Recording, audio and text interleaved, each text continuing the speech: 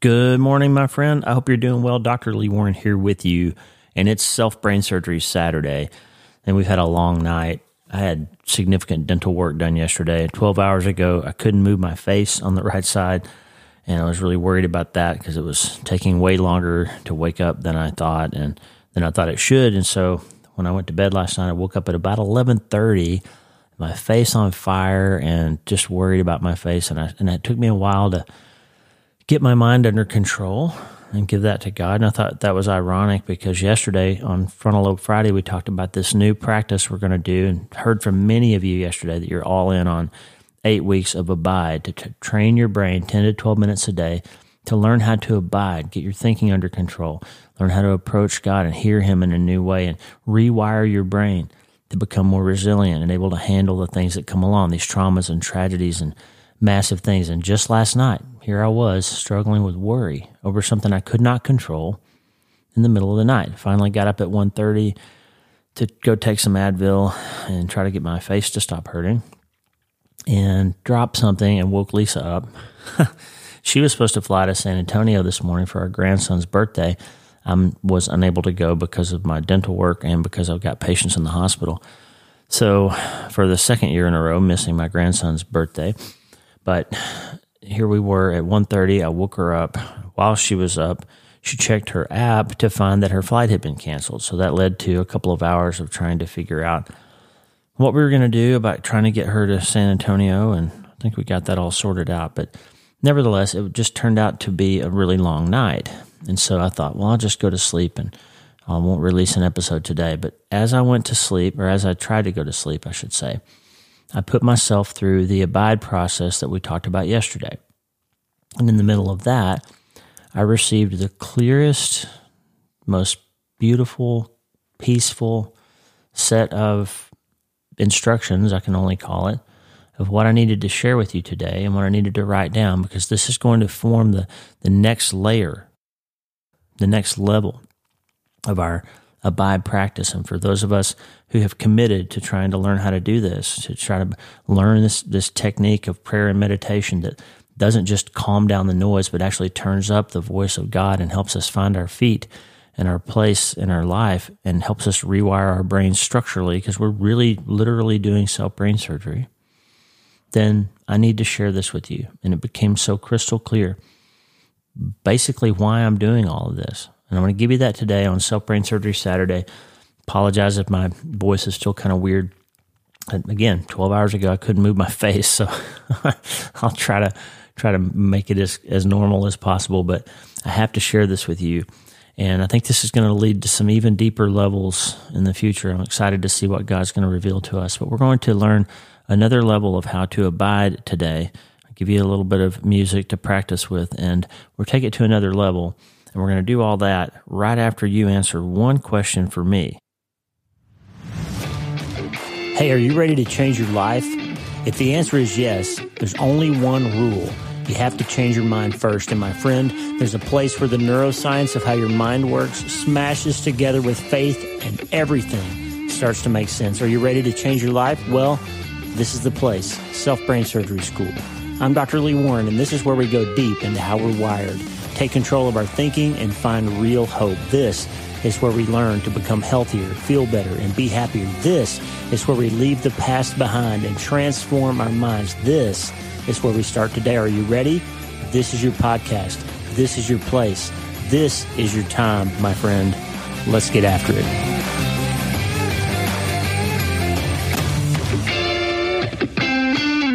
Okay, we're going to get after it. Why is it important to develop a habit of intentional, purposeful, quiet time and prayer? Why is that important? Well, first, I would just say from a very practical way, is if we're going to try to imitate Christ in His life, then we need to kind of imitate the things that He did. In Luke 22:39-44 says it very plainly. He left the upper room with His disciples and went, as was His habit, to the Mount of Olives, His place of secret prayer. Jesus had a habit, and everybody knew it. That's how Judas knew where to find Him when he betrayed Him, because he knew Jesus had a habit of going to a specific place at a specific time to get alone with God, to sort out his thoughts, communicate in prayer, and get his mind under control. That's what Jesus did, okay? Now, on the night, the story in Luke 22, this is the night before he's crucified, okay? He's in the garden, and he's dealing with the hardest, biggest thing in his life. And he should have said, or could have said, I'm way too busy to go out there and pray. I'm about to get crucified up in here, right? He didn't. He carried out his disciplined habit because in the most important moment of his life, he needed to ground himself and center his mind and be ready to handle that in the best way that he could possibly handle it. And so he continued to go to his place of prayer, as was his habit. And so that's the practical reason why you ought to have a habit like this too. You think you're too busy? You're probably not getting crucified and being punished for the whole sins of the world and then have to deal with them for 3 days and then have to be resurrected tomorrow. You're probably just going to a difficult day at work, right? You're going through a divorce. You're dealing with a difficult diagnosis. Those are hard things, okay? But Jesus gave this example of don't skip the habit, don't skip the process of getting your mind and your brain on the same page, getting your spirit connected to your mind and your brain when you're going through the hard things, because that's where you find the power to manage and go through those hard things, to be more resilient, to be able to land on something that's going to hold you up. This is where we handle our traumas and tragedies and our massive things. It's developing this disciplined life of something that's going to hold us up when life seems to make us crumble. Remember the Chris Voss thing we always talk about, when life gets hard, when the pressure's on. You don't rise to the occasion. You don't suddenly become able to do all these amazing things that you need to do in the heat of the moment. No, you basically fall back to the plays you've been running in practice. You fall back to the habits and disciplines that you've developed. You fall back on your preparation, on your beliefs, on your promises, on the things you've held on to, on the prehab that you've done. That's the treatment plan in my book, Hope is the First Dose. You fall back on that stuff. So we're going to fall back like Jesus did, as was his habit. So remember, the other day we talked about scripture in 2 Corinthians that said we have the mind of Christ. If you've been saved and you have a relationship with him and you've been given a new spirit, a new life, a new mind, a new body, 1 Corinthians 2:16 says we have the mind of Christ. Not we can have, not we should have, not we might have if we get ourselves perfect enough. We have it. So the problem with our life is we're constantly living in this state of cognitive dissonance, of where we're living as if we have our own mind, as if we're stuck with our own thoughts, as if we're stuck in our own feelings, as if we're stuck with our own past. And really, we have the mind of Christ. So how do we move the line that we're living on to the line that we actually have? How do we transform our minds, as Romans 12:2 says? How do we do that? Well, I think it starts with this disciplined approach to learning how to abide in him. Okay, go back to yesterday and the day before. Spiritual brain surgery on Thursday, frontal lobe Friday yesterday. Those 2 episodes will get you caught up if you haven't heard this before, if this is new to you. Okay? We're going to go back to the book, How God Changes Your Brain by Andrew Newberg. Again, he's not a Christian. He's an evolutionary believer, psychologist. He's not writing this book from a place of how to exploit your Christian life. He's not doing that. He's writing in what happens in brain research when they scan people's brains after they pray and meditate, and has observed these changes that happen. He chalks them up to evolutionary accidents. I think there's something else. But he tells the story early in the book of a man named Gus who was getting older and losing memory and worried about his memory, and he joined Andrew Newberg's research program to try to learn a habit of meditation to see what would happen in his brain and see if it would help him with his memory. And he learned over time, after 8 weeks of a 12-minute-a-day program using an Eastern meditation program called Satanama, which is just basically repeating these phrases over and over and learning to tap and do things with his hands to get his frontal lobes calmed down and all of that, that he doubled his performance, almost doubled his performance on a memory test.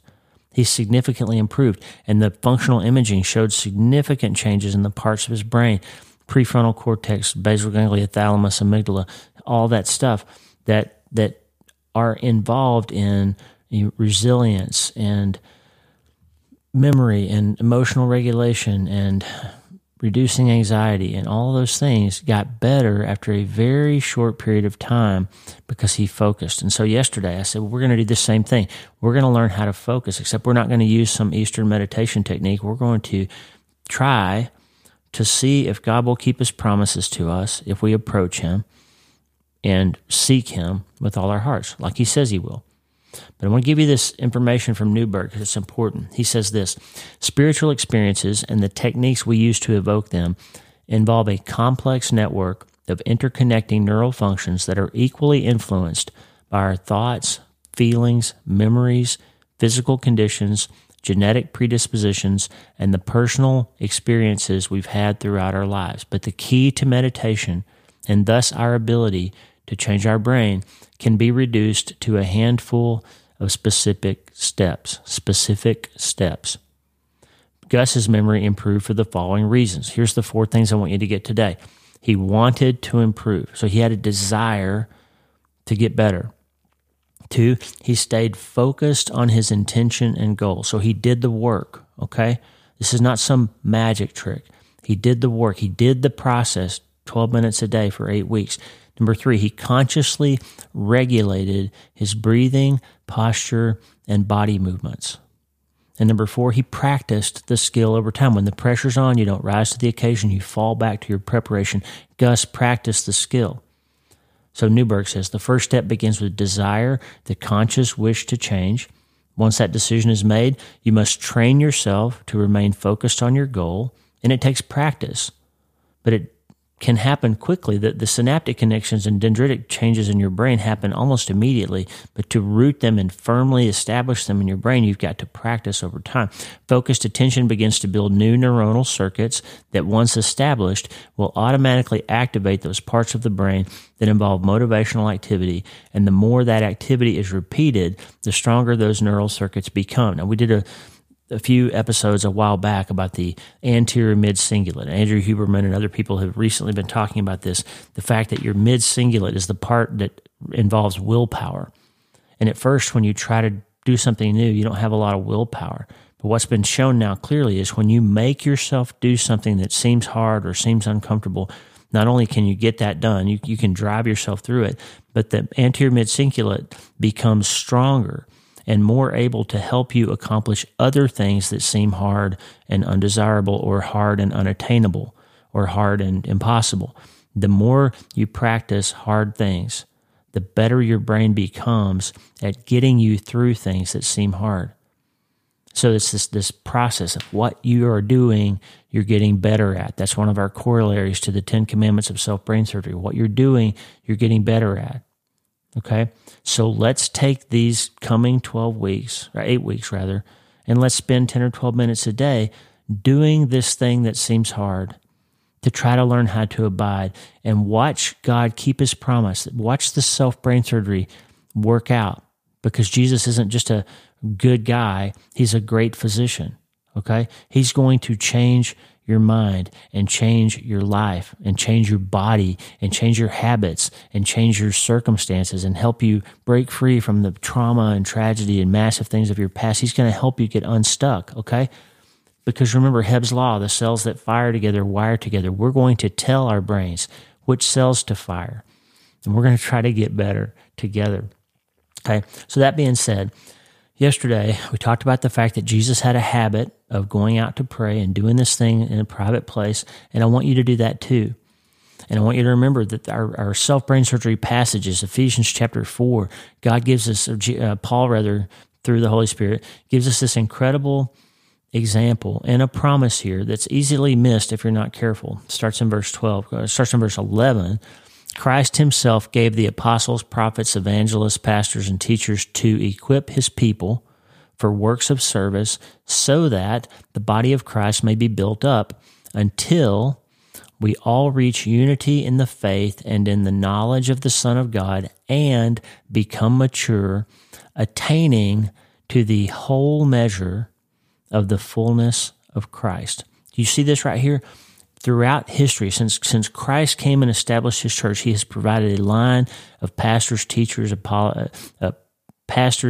evangelists, prophets, apostles, people who can train and equip us And right now, I'm doing that with you, and you can do it for other people. And you have people in your life, pastors and chaplains and teachers who can help you extract. Remember our spiritual brain surgery podcast, we're talking about the exegesis discipline that we want to develop of going into Scripture and drawing everything out of it, that lectio divina, that chewing on it and holding it in our minds until we extract everything we can from it. And the Holy Spirit begins us to teach us new things about that book. And the Word doesn't just be read by us, it's actually reading us and shows us places that we need to change. That's what we're going to get into today with our deeper level of abide. But here's the promise. It's easy to miss this.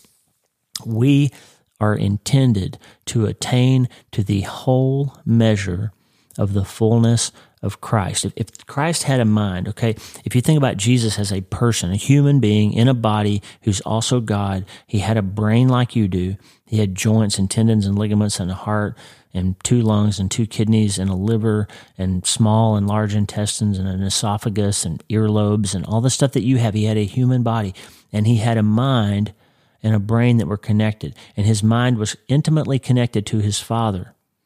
Okay? And we learn in 1 Corinthians that we have, if we've been transformed, we have the mind of Christ. And the difference is we always have, the fact we see this in physics, we see it in Newtonian physics and relativity, we see it all over the place in medicine and astronomy and cosmology and evolutionary biology. We're learning to see that there always is something that seems obvious on the surface, but turns out to have a deeper level that's actually better for us when we study it and learn more about it. We're going to talk more about that in my letter tomorrow. If you're not getting my newsletter, by the way, check out my newsletter, okay? It's important. But there's a scripture that says the man who thinks he knows something should take care because he doesn't yet know as he ought to know. He doesn't yet know as he ought to know. That's 1 Corinthians 8, 2 and 3. If any man thinks he knows something, he knows not yet as he ought to know. So there's this level where we think we know something. We think we can observe it and see it and figure it out. But we don't actually know yet that there's actually another layer, another level. And so we have this mind of Christ. We've been promised we have this mind of Christ, but we live in this other mind that's my brain last night, this monkey mind. What if my face doesn't get better? What if I can't talk? What if I can't podcast or record books? Or how am I going to talk to my patients if I'm drooling out of the side of my mouth? What's going to happen if I don't get that under control? And I'm spinning out. I'm basically sinning with my thoughts. I'm not trusting Christ that local anesthetic is going to go away and the dentist didn't actually injure my facial nerve and I'm going to be okay and all that stuff. And I'm stressed out and I'm not living as if I have the mind of Christ. I'm living in my own mind. Okay? And so he promises us here that if we practice this life of pursuing him, abiding in him, we can attain to the whole measure of the fullness of Christ. So the deep level, the reality is that we have the mind of Christ. He says, what happens if you attain to the whole measure, verse 14, Ephesians 4, then we will no longer be infants tossed back and forth by the waves and blown here and there by every wind of teaching and by the cunning and craftiness of people in their deceitful scheming. If you don't get the mind of Christ right, if you don't pursue this idea of making your mind more and more like his, you are vulnerable when life hurts to being blown around by things that people tell you, to being blown around by the new thing on Instagram or the new trend on TikTok, to being influenced by the media or by somebody else who has a different idea than you do. And this may lead to deconstruction, like we talked about on the Spiritual Brain Surgery podcast. It may lead to you deciding you don't believe what you thought you believed because you're blown around, because you haven't attained the fullness, the whole measure of the fullness of Christ. And this is very important. Down in 17, Ephesians 4:17, he gives us the perfect contrast of people who have and live in the mind of Christ and the people who don't. So he calls them Gentiles. And understand the metaphor here. It wasn't a metaphor in his time. He's talking about the Jews who are God's chosen people who are now Christians who have accepted that he was the Messiah and they've received the Holy Spirit and they're saved, versus the Gentiles. And in that worldview, that meant anybody who wasn't a Jew. And in Paul's line of thinking then, there was anybody who had not yet accepted Christ, he's lumping into this Gentile category. So in our world today, we would say saved and unsaved people who have received Christ and those who have not. Ephesians 4:17. Listen to this very carefully, friend. I need you to hear this today. So I tell you this, and insist on it in the Lord. That's my dad snapping his fingers. Look in my eyes, Paul's saying. And I insist on this. I tell you this, I insist on it, that you must no longer live as the Gentiles do. Now, don't over-dramatize this. He's not talking right here necessarily about unholy living or sin or lust or adultery or murder or any of those things. He's saying, because there were some Gentiles, and I know many people who aren't saved, who were good people, who lived good lives. They obeyed the law. They were good moral people. They held up a good standard for their own lives. So this is not necessarily saying change all your habits, change all your patterns, stop living like those people over there, get off of Instagram, all that. That's not what he's saying. What does he say after the comma? I tell you this, insist on it in the Lord, that you must no longer live as the Gentiles do, comma, in the futility of their thinking. They are darkened in their understanding and separated from the life of God because of the ignorance that is in them due to the hardening of their hearts. Listen, this is really important, okay? We use the term ignorant usually as an insult, but what it really means is that you're unaware of something. You don't know about something. And they've hardened their hearts to truth because they don't understand that if they would just change their mind, they could change their lives. And then they begin to be people who pursue things that they think will make them happy, okay? So don't say it. Don't in your mind automatically think that means these were all horrible people who were, engaging in these horrendously bad acts. It says they lose sensitivity and they give themselves over to sensuality. I always read that as sexuality, but what it really means is you're pursuing things that you think are going to make you happy, when the mind of Christ says, here's what really makes you happy. You keep eating and getting hungrier and drinking and getting thirstier and pursuing happiness and finally getting the thing that you thought, the guy or the girl or the job or the money or the diagnosis is better or whatever, and you still aren't happy because the target keeps moving. And the truth is you can't ever get to a place where you're happy and can live in that abundance that John 10:10 says that Jesus came here to give you until you get your thinking right.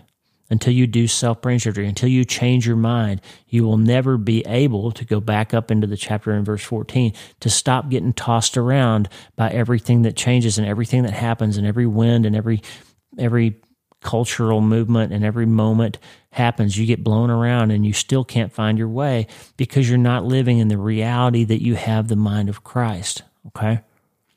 So again, this episode's not trying to be a Bible study.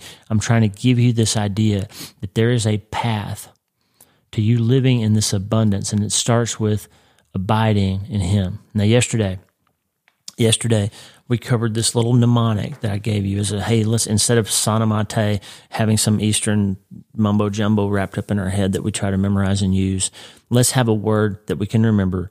John 15, in the first 10 verses, Jesus used the word abide in me, abide, 10 times in 10 verses. That's obviously important. And because of that, I wanted to give you the word abide so that you can say, hey, how can I get into this habit like Jesus did? And we talked about approach. Like, let's just get into this place, go to your quiet place, find your quiet time, put on some headphones, play some music that doesn't have words, maybe to help you not get drawn into singing lyrics and using your frontal lobe to remember lyrics and all that, but some instrumental music, some quiet music, so that the right side of your brain can come online and your parietal lobe can begin to relax and unself you to move you into a more God-honoring position of being able to think about what He wants and what He needs and what other people want and what other people need and what God wants you to be about and think about and feel. So approach Him and turn down that volume. Maybe close your eyes if you're not driving or running or whatever, and see this darkness and this warm environment envelop you and calm yourself, and reach down, and there's a volume knob on your left, and just turn that down. And in your mind, imagine that you're turning down your ability to hear your racing thoughts, and you're not going to worry about your face not looking better tomorrow, and you're not going to worry about whether you're going to be disfigured or be unable to podcast anymore. You're going to turn down that voice, that thing you always hear, that thing you always worry about. Why is everything so hard? I'm never going to be okay again. You're going to just turn that down, okay? And we're going to just approach this environment, this time. And we're going to then reach down, and there's another knob on our right-hand side. We can start to turn up and say, God, I'm just going to turn this up, and I'm waiting for you to speak here into this moment. and I'm trying to hear you and listen to you. I'm going to play that Carl Miner music that I played you yesterday just for a couple of minutes. This music.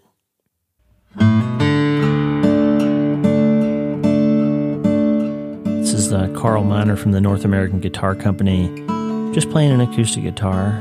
I'll play that for a minute and just get into that approach phase. Just approach and just calm down.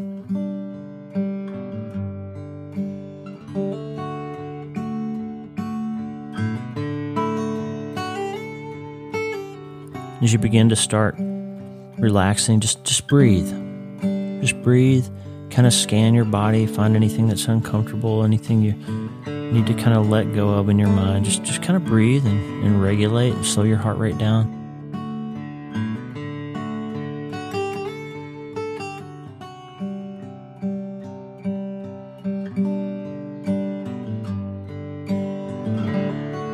Now let's just invite him into this moment. Just say, God, just come in here and calm my racing thoughts and keep your promise to relieve me of my fears and just be with me here, Father. Just be with me in this moment. I invite you here.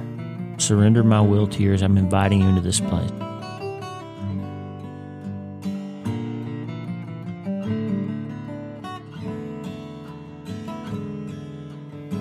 Now we're going to acknowledge that we depend on him. I can't fix my facial nerve if it's messed up, but you can. I can't solve that financial problem while I'm asleep and the bank's closed and I can't call the landlord. I can't do any of that tonight. I'm just in this moment, I'm depending on you, like you're already working on what I need. I'm depending on you.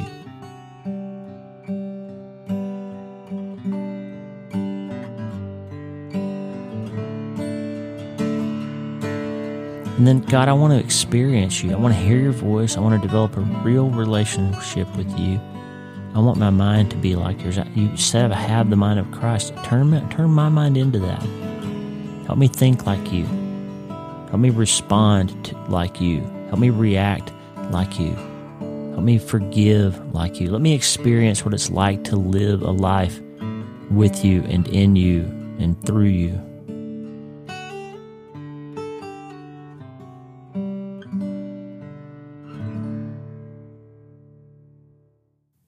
This Carl Miner and the North American Guitar Company. And I think that's beautiful music, and it's very helpful to me to just kind of turn the words off and go through this abide process. Approach him, breathe and regulate and calm your body down. Invite him into the moment. Tell him how much you depend on him and experience him and just see what happens. If you do that for 10 or 12 minutes a day, maybe if it's hard, just do it for a minute. Maybe just a minute and then 2 minutes the next day. I read something this morning. If you want to really develop a new habit and get good at something, it's 1% a day improvement in some area of your life will produce a 37.7% improvement in that area over the course of 1 year. So 1% a day produces 37% change. And you can manage 1%, right?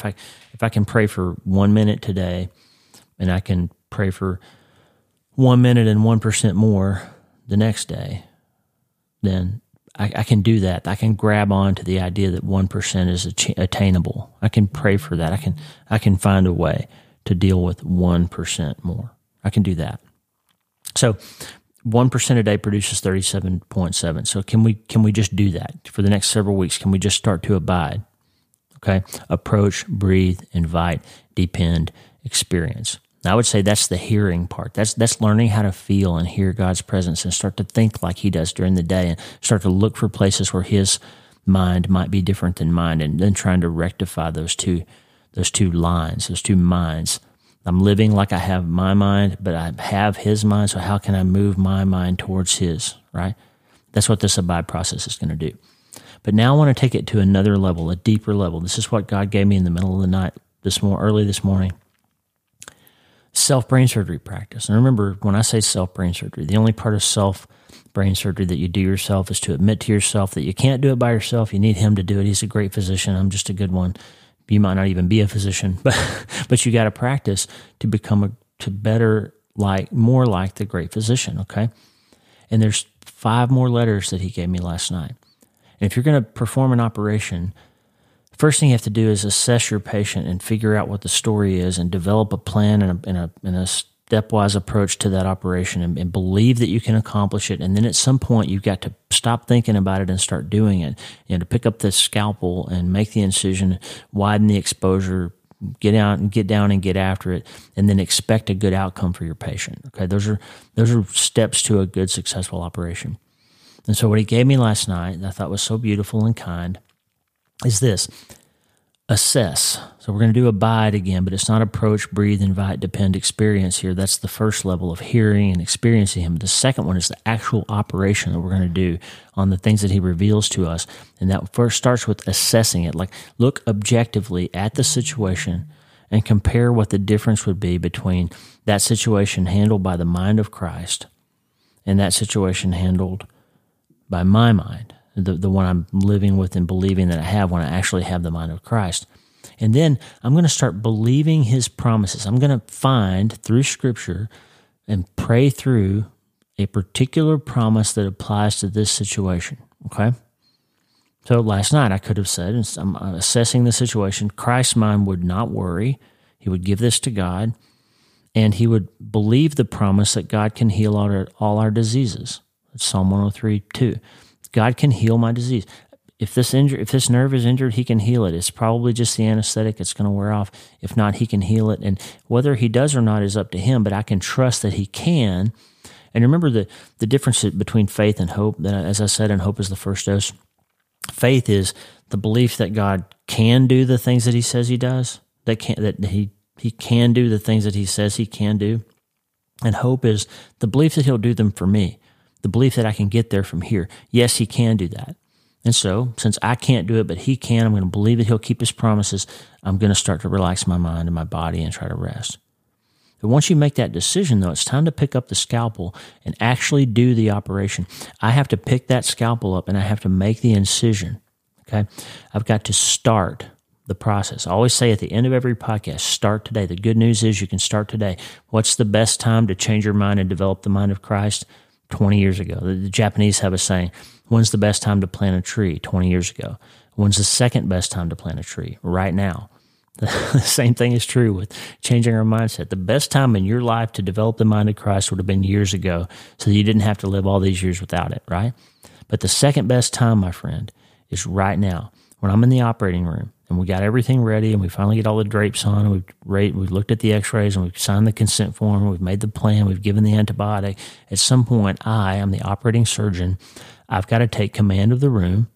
We do a timeout, make sure we have the right patient, make sure we know which side of the body we're operating on and what the plan is, and we've all agreed on it. But at some point, everybody's waiting on me to say knife. And Morgan or Megan or Tracy or Tristan or somebody hands me a scalpel because I said knife. I picked up the knife and got after it. It's time to start the operation. And that's the third step of this abide. The second level of the abide process here is going to be incision. At some point, you have to start the operation. Jesus isn't going to start it. He's going to wait for you to say knife. Let's get after it. Let's start. Let's make the incision.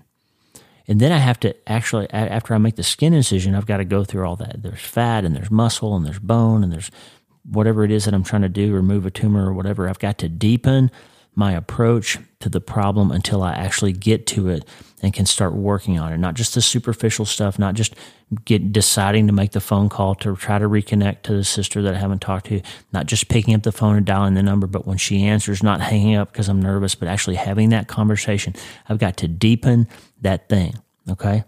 I've got to deepen it. I've got to go deeper until we're at the target and we can actually do the thing that we're there to do. I can give that to God and say, hey, now I'm ready. I'm ready to give you this habit. I'm ready to give you, to see what would happen if you took this from me for a few minutes a day for the next several weeks. And the last one is I have to expect a good outcome. I've got to know that the plan was solid. We did everything in our power. We've made the incision. We've done the exposure. We've followed proper technique. We've done everything we could. We called on our training, and now we just have to expect that the process and the physiology the healing is going to happen. The patient's outcome is going to be good. We're going to expect that God is going to keep his promises here. And then we're going to rest in that. Because at that point, if I operate on you and then I send you home, I can't keep you from smoking or tearing your bandage off or getting in a hot tub before your wound is healed and getting it infected. I can't keep you from getting on a horse the day after surgery. But I have to just expect that since I've done my part and God's done his part and our team has done their part and you've been educated about your surgery and you know and you hopefully want yourself to have a good outcome, I'm going to expect that you're going to carry that out and that the outcome is going to be what we all want, because I expect you to act in your best interest. Well, I'm also going to expect God to act in his best interest and carry this thing out, that whatever it is that we've been praying about, that whatever it is that I've been abiding in this morning, that he's going to carry it out and he's going to make it happen, okay? So that's the second level of this abide. Assess, believe, incision, deepen, expect. That's self-brain surgery as applied to prayer and meditation. Okay, so play your music.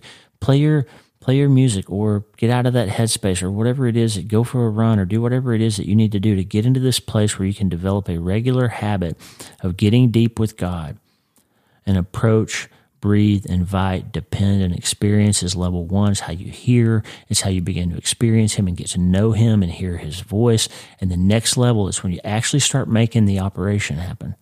You assess it, believe it, and make the incision and deepen it and expose it and get after it and perform the process that he reveals to you that needs to be done. And then expect the outcome to be what you want it and what he wants it to be. Because he promises us, when you delight yourself in him, you align your will with him, he will give you the desires of your heart. He will eventually carry out his will in the way that he knows best, in the time and the place and the fashion that he intends for it to be carried out. And if your will is aligned with him, you can expect he will accomplish his good work in a way that's pleasing to him on your behalf. He will. He's faithful to carry it out. Now, let me just give you one example. We're at the time we need to be done here. One example, and this is in the area of personal purity. If you're a man and you struggle with lustful thoughts or pornography or inappropriate behavior towards women, and if you're a woman and you struggle with those things too, some women do, then this is an idea for you, okay? If you're a grandmother or a parent and you have men in your life, young men who need to think differently, here's an idea. What if you took that idea of assessing what the mind of Christ would look like as it relates to interpersonal behavior with other people and what your mind tends to be like? What if you just zoomed out and were compassionate to yourself and thought of looking down on your mind as if you were looking on someone else's and say, hey, gosh, there's a pretty big gap between the mind of Christ and this mind over here. Maybe it might be helpful to you if you changed the way you thought about this and you could sort of start to push your mind towards the mind of Christ in this position. And there's some scripture that would come to mind. Like 1 Timothy 5:2, it says, I insist, think about older women as sisters and younger women as daughters. If you look at a woman or a person and you tend to have lustful thoughts or bad thoughts toward them, well, guess what? Think about it if they were your mom or your sister or your little cousin. Think about them in familial terms in some way that would be less likely for you to be able to apply that disordered thinking to your thoughts about them. In Job 31:1, Job says, I made a covenant with my eyes not to look lustfully at a young woman. So you can make a decision that you're going to make a mindset shift and you're going to make a deal with yourself not to look on people in dishonoring ways, okay? And then there's another one, Psalm 101:3 said, I resolve to set before my eyes no vile thing. So that would get into changing how you handle your time with the computer or the smartphone or with magazines you might purchase. It would get into your head that you've made a covenant, you made a decision here. I'm not going to set something before my eyes that's going to lead me into disordered thinking. So I'm going to assess the situation, be honest with myself about what my mind looks like compared to what the mind of Christ looks like. I'm going to believe that God has promises and practices and ideas and practical things for me that if I followed his way, I would have better control over that situation or better victory in those situations. And I'm going to then pick up a knife and make some decisions. So what would I need to do to actually move my mind towards this mind in that situation, whether it's interpersonal purity or finances or work or relationships or whatever? What would I need to do? What would the operation need to look like? And at some point, I need to stop planning it and start doing it. So I'm going to make an incision. And just for the next hour, I'm going to put my phone on airplane mode when I'm at a time when I normally would click on the wrong thing. I'm gonna do this. I'm gonna call somebody and tell them, hey, go over, tomorrow and check my internet browser. I want to be accountable to you in the way that I spend my time on the internet. So make some decision and size, make the incision and get after it, and then deepen it. So find other ways to apply that line of thinking, God's promises, practical steps you could take to change your mind into something that looks more like the mind of Christ. And then expect that if you do those things, He'll begin to honor your commitment to following Him, and He'll begin to keep His promises to you. And you'll see, I think, as we saw with Gus in Andrew Newberg's book, you'll see some structural things start to change in your brain. You'll see some practical things start to change in your life. You'll see some baseline thoughts start to get stronger and more reinforced in your mind. And you'll start seeing that thoughts will become different things than they have in the past. You'll start having a different outcome. And so let's abide on two levels for the next several weeks. Let's not just approach and breathe and invite and depend and experience, but let's also do the operation. Let's assess and believe and then make the incision and deepen the exposure and then expect a good outcome. And we can do all those things, my friend. Even here on Self-Brain Surgery Saturday, we can do it. We can change our mind and change our life, and we can become healthier and feel better and be happy. We can get to know Him more. We can make our mind more like His because we already have His mind. We just forgot. We haven't remembered. We don't want to have futility in our thinking. And my goodness, we want to change our lives, and we want to start today.